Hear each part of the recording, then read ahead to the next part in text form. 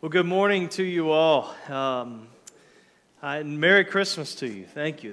That's right. And no doubt this morning has already, I hope, brought a lot of joy and happiness to you and to your family. There may be stockings that were full earlier this morning that have already been emptied by anxious kids, and there may have already been some gifts that have been exchanged and ripped open and assembled, and only to discover the batteries weren't included. And so I'm sorry if that letdown happened to you this morning. Maybe you've already enjoyed a special meal, a breakfast meal together as a family, and so those are many joys. I mean, it's been a happy occasion, honestly. Just to I didn't know who would be here today, and to see familiar faces that we've been gone for a week and a half, and so some of you it's just been a little while, but some of you it's been a long time since I've seen you, and so we have kids that are back and family members that are here, and so that's a source of joy for us this morning. But I know also, and I'm mindful of this, that intermingled with the joy of this day, there may be some sadness, there may be tears for some of you. There may be the sadness of people that you love that are absent from this year's family gathering for any number of reasons. Or maybe you're the ones that are absent from family gathering far away. Maybe you're thinking, as we've been looking in Ruth, maybe you're thinking today about some dark and frowning providences that have entered your life this year that you weren't experiencing last year at Christmas, but you're just thinking back over the year. And so maybe that's mixed in with this. But I want each and every one of you to know what we just sang. I want you to know joy today. I want you to be able to rejoice in the Lord, no matter what is going on in the swirling mix of your mind today. I want you to know the real joy of Christmas. Not just some kind of a shallow happiness that is tied to your circumstances and what kind of day this is for you and what's going on in your life today. Not that, but a deeply rooted, abundant, enduring joy. That's my prayer. That's how I've been thinking about this morning, and I had time yesterday just to kind of sing through these songs. Patrick sent me the order of worship, and he and Eric have been working on this week, and so I didn't know what to expect, and so I'm singing through those songs, reading through the scripture verses, and looking over my notes and just saying, God, help us give a large measure of joy in our hearts today, and that's just how I'm praying even now. Joy is a central feature of Christmas. As we've read through the account in Luke 1 and 2, it shows up again and again, rejoicing and singing and praising. This is right in the middle. And the source of that joy is found in the passage that Mike just read a moment ago. It's in when this majestic, angelic being makes this announcement to these poor Jewish shepherds out in fields, tending their flocks at night on that very first Christmas night. That's the source of this real abiding joy. And so look with me. So we had a couple verses this morning in Luke chapter 2, and 3 points, and we'll continue to sing, and then we'll go from here. But Luke chapter 2, verse 10, draw your attention there if you've got a copy of the scriptures in front of you. And the angel said to them, "Fear not." And if you know anything about angelic appearances in Scripture, this is how angels always begin whatever message they're sent by God to deliver. It always begins with, "Don't be afraid." Why? Because they were scary. It's not cute little winged babies. These are frightening creatures of God. They're not scary because they're scary looking in the sense that they're ugly and they're evil and some monster that we see on in the movies today. That's not it. It's that they're so majestic and so pure and so different from human beings, and they reflect the very glory of God.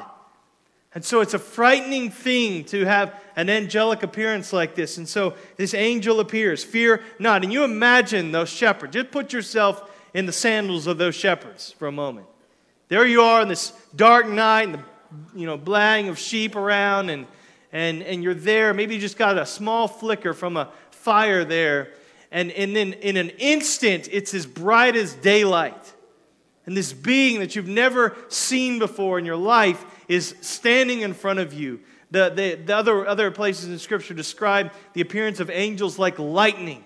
So just imagine this just instant out of the darkness, boom, here's this radiant light coming off this angel. It was enough to scare anyone. So that's says, don't be afraid. And then look at the message that comes. For behold, see, look at this. I bring you good news of great joy that will be for all the people. For unto you is born this day in the city of David a Savior, who is Christ the Lord. And this will be a sign for you.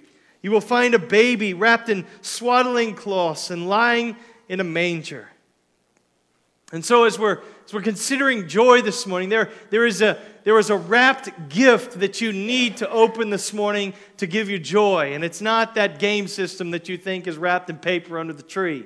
You can't wait to get home and see. It's God's gift of a Savior wrapped in just simple rags lying in the hay of an animal's feeding box. That's the gift. This is the greatest joy of Christmas for you, for me. The greatest joy today comes through receiving and in relishing God's greatest gift, Jesus Christ. And that's what we want to do this morning. That is simply it. I just want us to enjoy Christ and to come and see with wonder again so that our hearts can be filled with joy, no matter what's going on in your life today.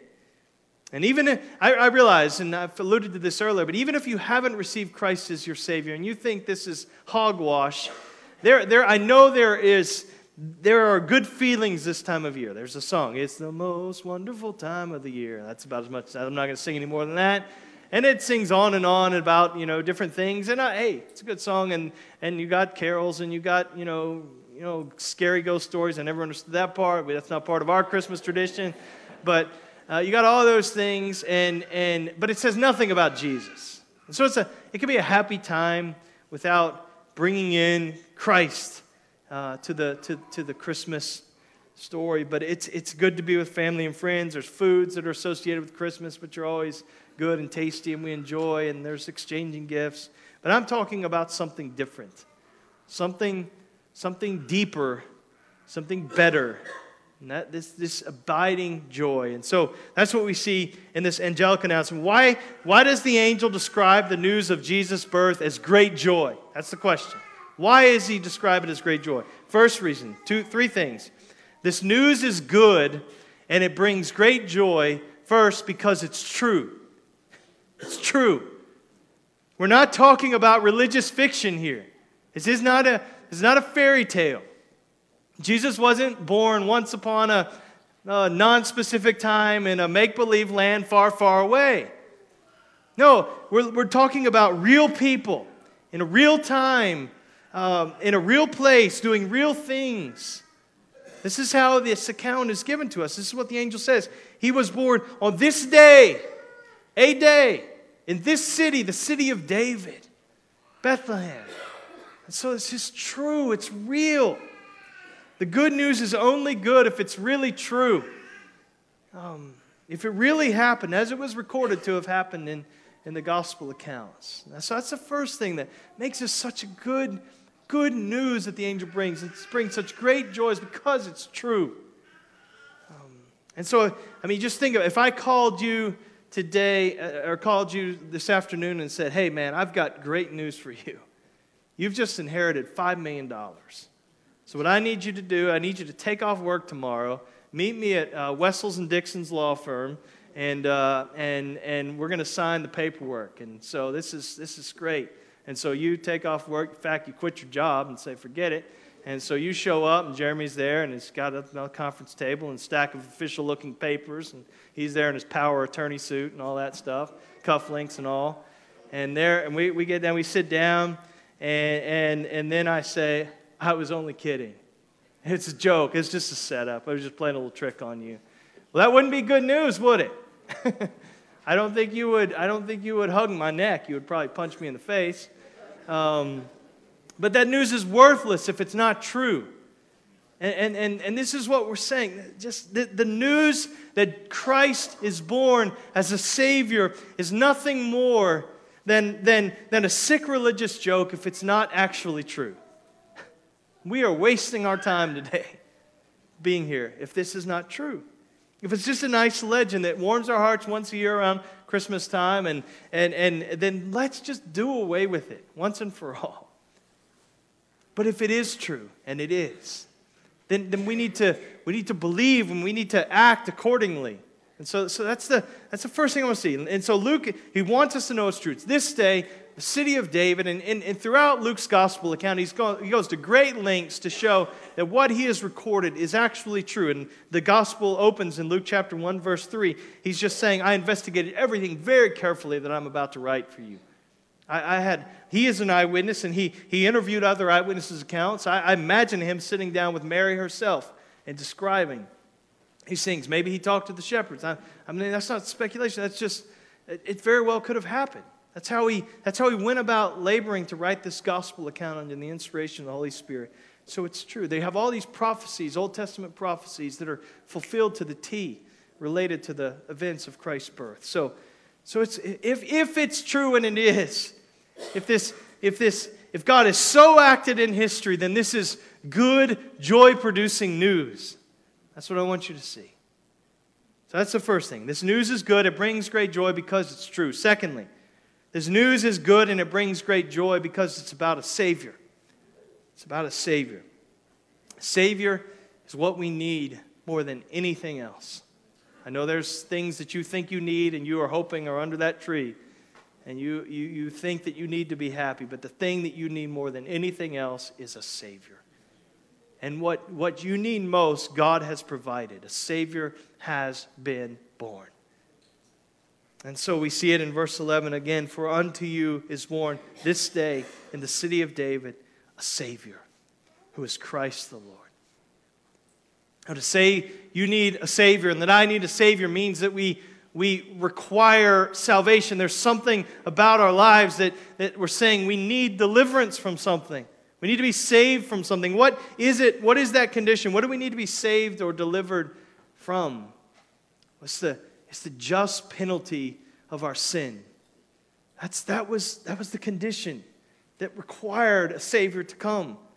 Though we were made to love God, we were made to be in this close relationship with God because of our sin. And yes, all of us have sinned, Romans 3:23 tells us. Because of our sin, we were separated from God and alienated from Him.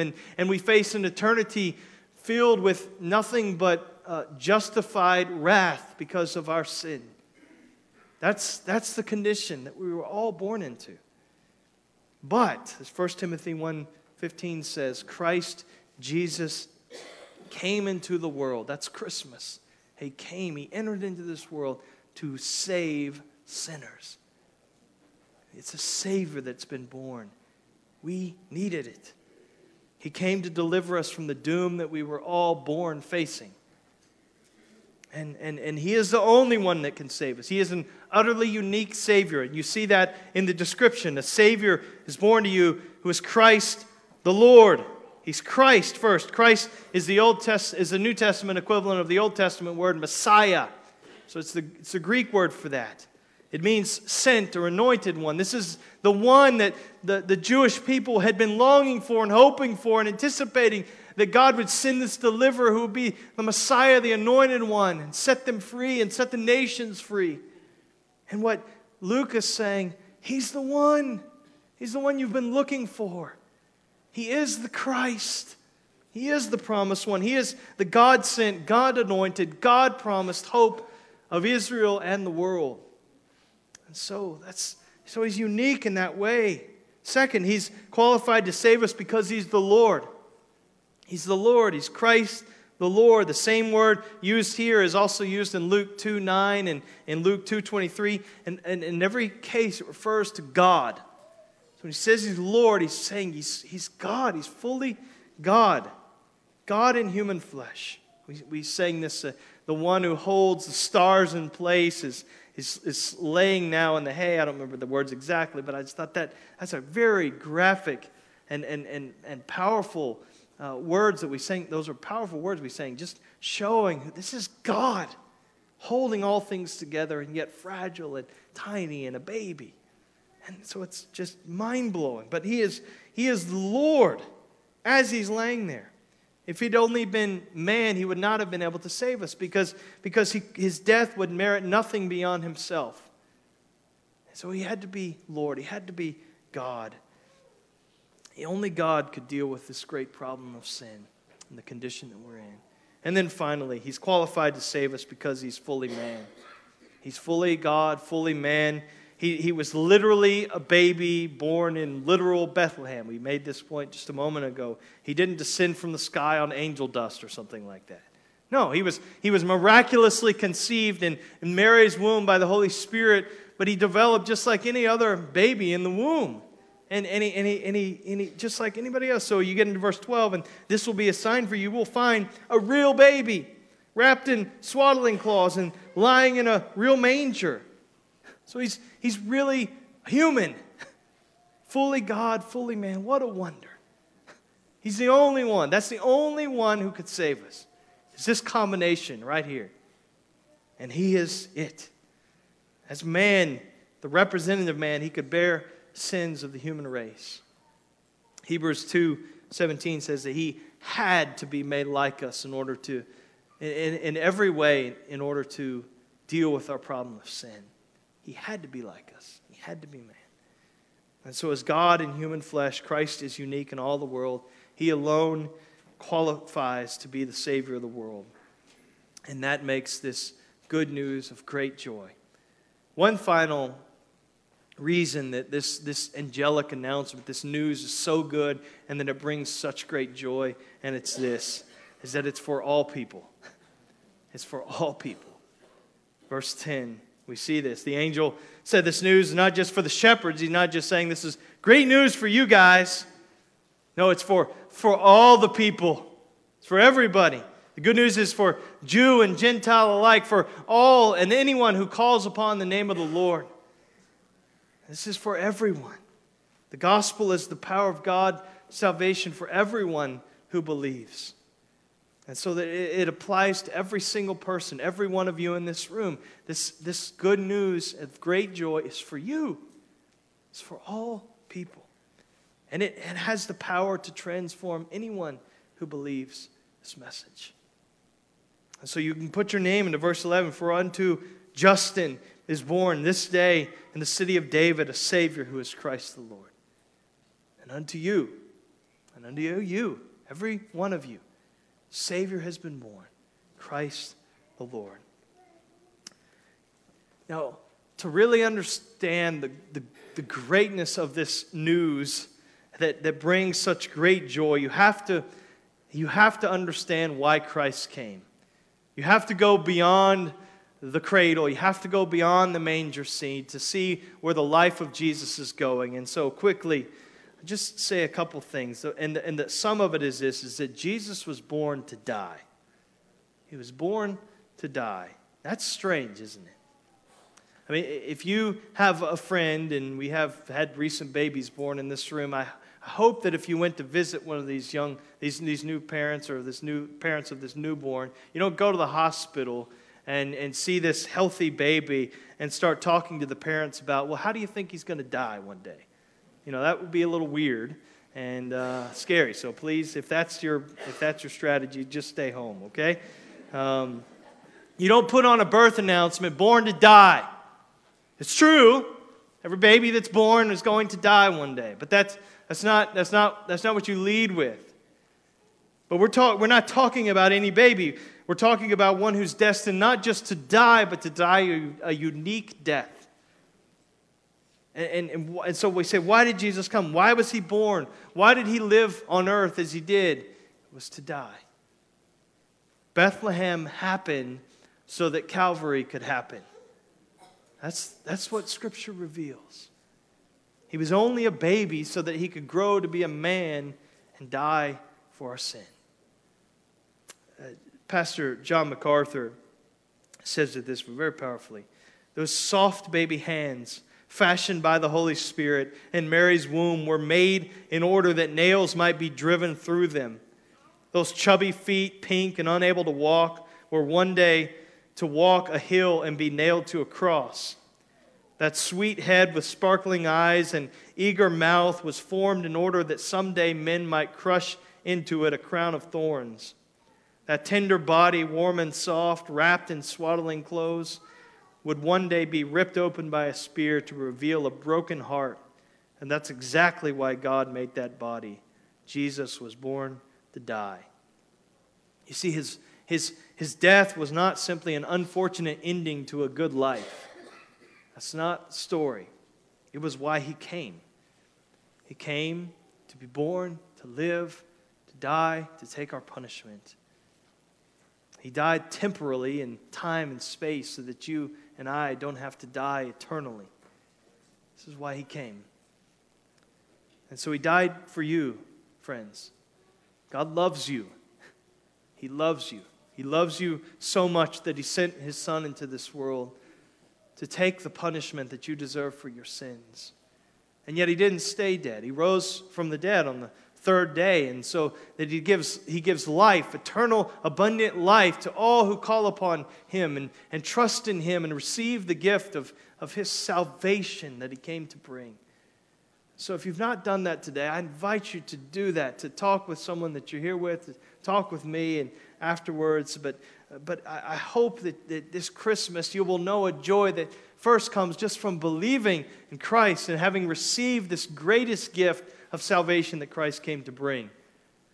But even for those that have received that gift and you only do that once, that there is the need for us to relish, to delight in, to enjoy, to revel in the goodness of the salvation that has come through Jesus Christ. And so we all have to, looking back on this scene, it should provoke in us again joy. That's what we want. And so how do we respond to these events, to these few verses, to this announcement, to what's going on in this manger scene? Let me just give you 4 ways to respond. And just like the shepherds, and the first one I've mentioned already, but the first one is faith. But even if you've received that gift by faith, we need to believe. We need to continue to believe in Christ. Believe more deeply. These shepherds, they clearly believe the angel's words, because what do? They leave their flocks, which shepherds don't do. They leave them in haste and go to the place and to see and with their own eyes that the promises that this angel has said are true. So they go and they believe the words of this angel and they go. We need that kind of believing, brothers and sisters. This deep, abiding trust in Christ in whatever circumstance. Second, proclamation. These shepherds, they make this good news of great joy, they make it known to all people. They tell people about it. They made known the saying that had been told them concerning this child. So they're talking to people about it. They talk to Mary and Joseph and others that are gathered there, and they talk widely about it. Once you've seen the Savior through eyes of faith, you can't stop talking about him. And so this is part of it. Even today, that Christ should be on our tongues as we're around the table enjoying meals and talking about and rejoicing in Christ together, proclaiming the fact that a Savior has come. And then there's praise, another response of the shepherds, praise. They went back praising and glorifying God, the text says. I mean, even as we read through this, Luke 1 and 2, and if we read every verse in those passages, we'd see it even more. There's all kinds of singing associated with the incarnation. There's all kinds of praising and glorifying God. And even in our celebrations, we're singing a lot this morning. We're going to sing some more. That's how we're going to conclude our service. But I would just beg you to fight the tendency that we all have to kind of slip into neutral. We know these words, familiar carols, and we just can kind of mindlessly mouth the words. But I would say just grab hold of these truths that we're singing and make sure your mind is fully engaged with what we're singing, expressing to the Lord and turning praise back to Him. The fact that Christ has come. And then finally, how do we respond? How do the shepherds respond? With mission. With mission. And that's what I mean. It says that the shepherds went back.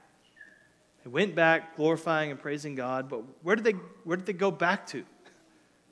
Did they go back and sign a book deal telling this amazing account that they had with this encounter with this angelic being And or did they go and to CNN and give an interview? Did they go and start raising money to build a cathedral on the spot where Jesus was born and have people come from miles around and worship the dirt on the ground? What did they go back to? They went back to their sheep. They went back to work. They went back to life. It's kind of a letdown, isn't it? We don't know their names. We don't know anything else about them. We don't know what else happened. All the incredible things they saw, and they go back to the routine job they were doing before this all happened. They went back to their jobs, but they went back changed. They went back rejoicing in the Lord. They went back with this good news on their lips that they're proclaiming to others. And I just say, God doesn't call us necessarily to some constantly spectacular, flashy, exciting life. He calls us, go back. Go back. He calls us to believe the Savior, and then He sends us back into the routines of our life with a message on our lips and with a song in our hearts and praise to God. We go back and we live for Him, wherever He's placed us. And so that's true for us. Monday will come tomorrow. Some of you have to be at work 9 o'clock tomorrow morning, 8 o'clock tomorrow morning. And maybe some of you get another day off or something like that, but you'll go back. But that's not a bad thing. That's how it should be. We believe, we remember Christ, and then we continue that remembrance, and we carry that with us. We carry this joy with us, and we go wherever we live. We go to our families. We go to our neighborhoods. We go to our places of employment. We go to our schools, and we have this message to say. This is good news. This is good news for all the world. This is good news that the world needs to hear. This is good news that we need to treasure in our hearts. And I pray that this news makes you full of joy today. And not just today, but as days go on. No matter what real sorrows may be present in your life today, I pray that God would give a large measure of joy. For behold, the angel says, I bring you good news of great joy that will be for all the people. For unto you is born this day in the city of David a Savior, who is Christ the Lord. Let's pray. Father, I pray that you would arouse in us, God, resources of joy that we didn't even know we had. Because some may come in sort of depleted, discouraged, sad. Others came in thinking they're happy about what the day holds and happy about lunch and happy about gifts. But I pray that for all of us, God, there would be this deeper, abiding, enduring joy. And just this awareness that Christ has come as Savior. That the most important matter in all of life is this matter of our eternal state. And yet Christ has come to deal with that. It's your revelation to us about what matters most. And so help us to find great joy in knowing that we are reconciled with our great and loving God. So give us that, we ask in Jesus' name. Amen.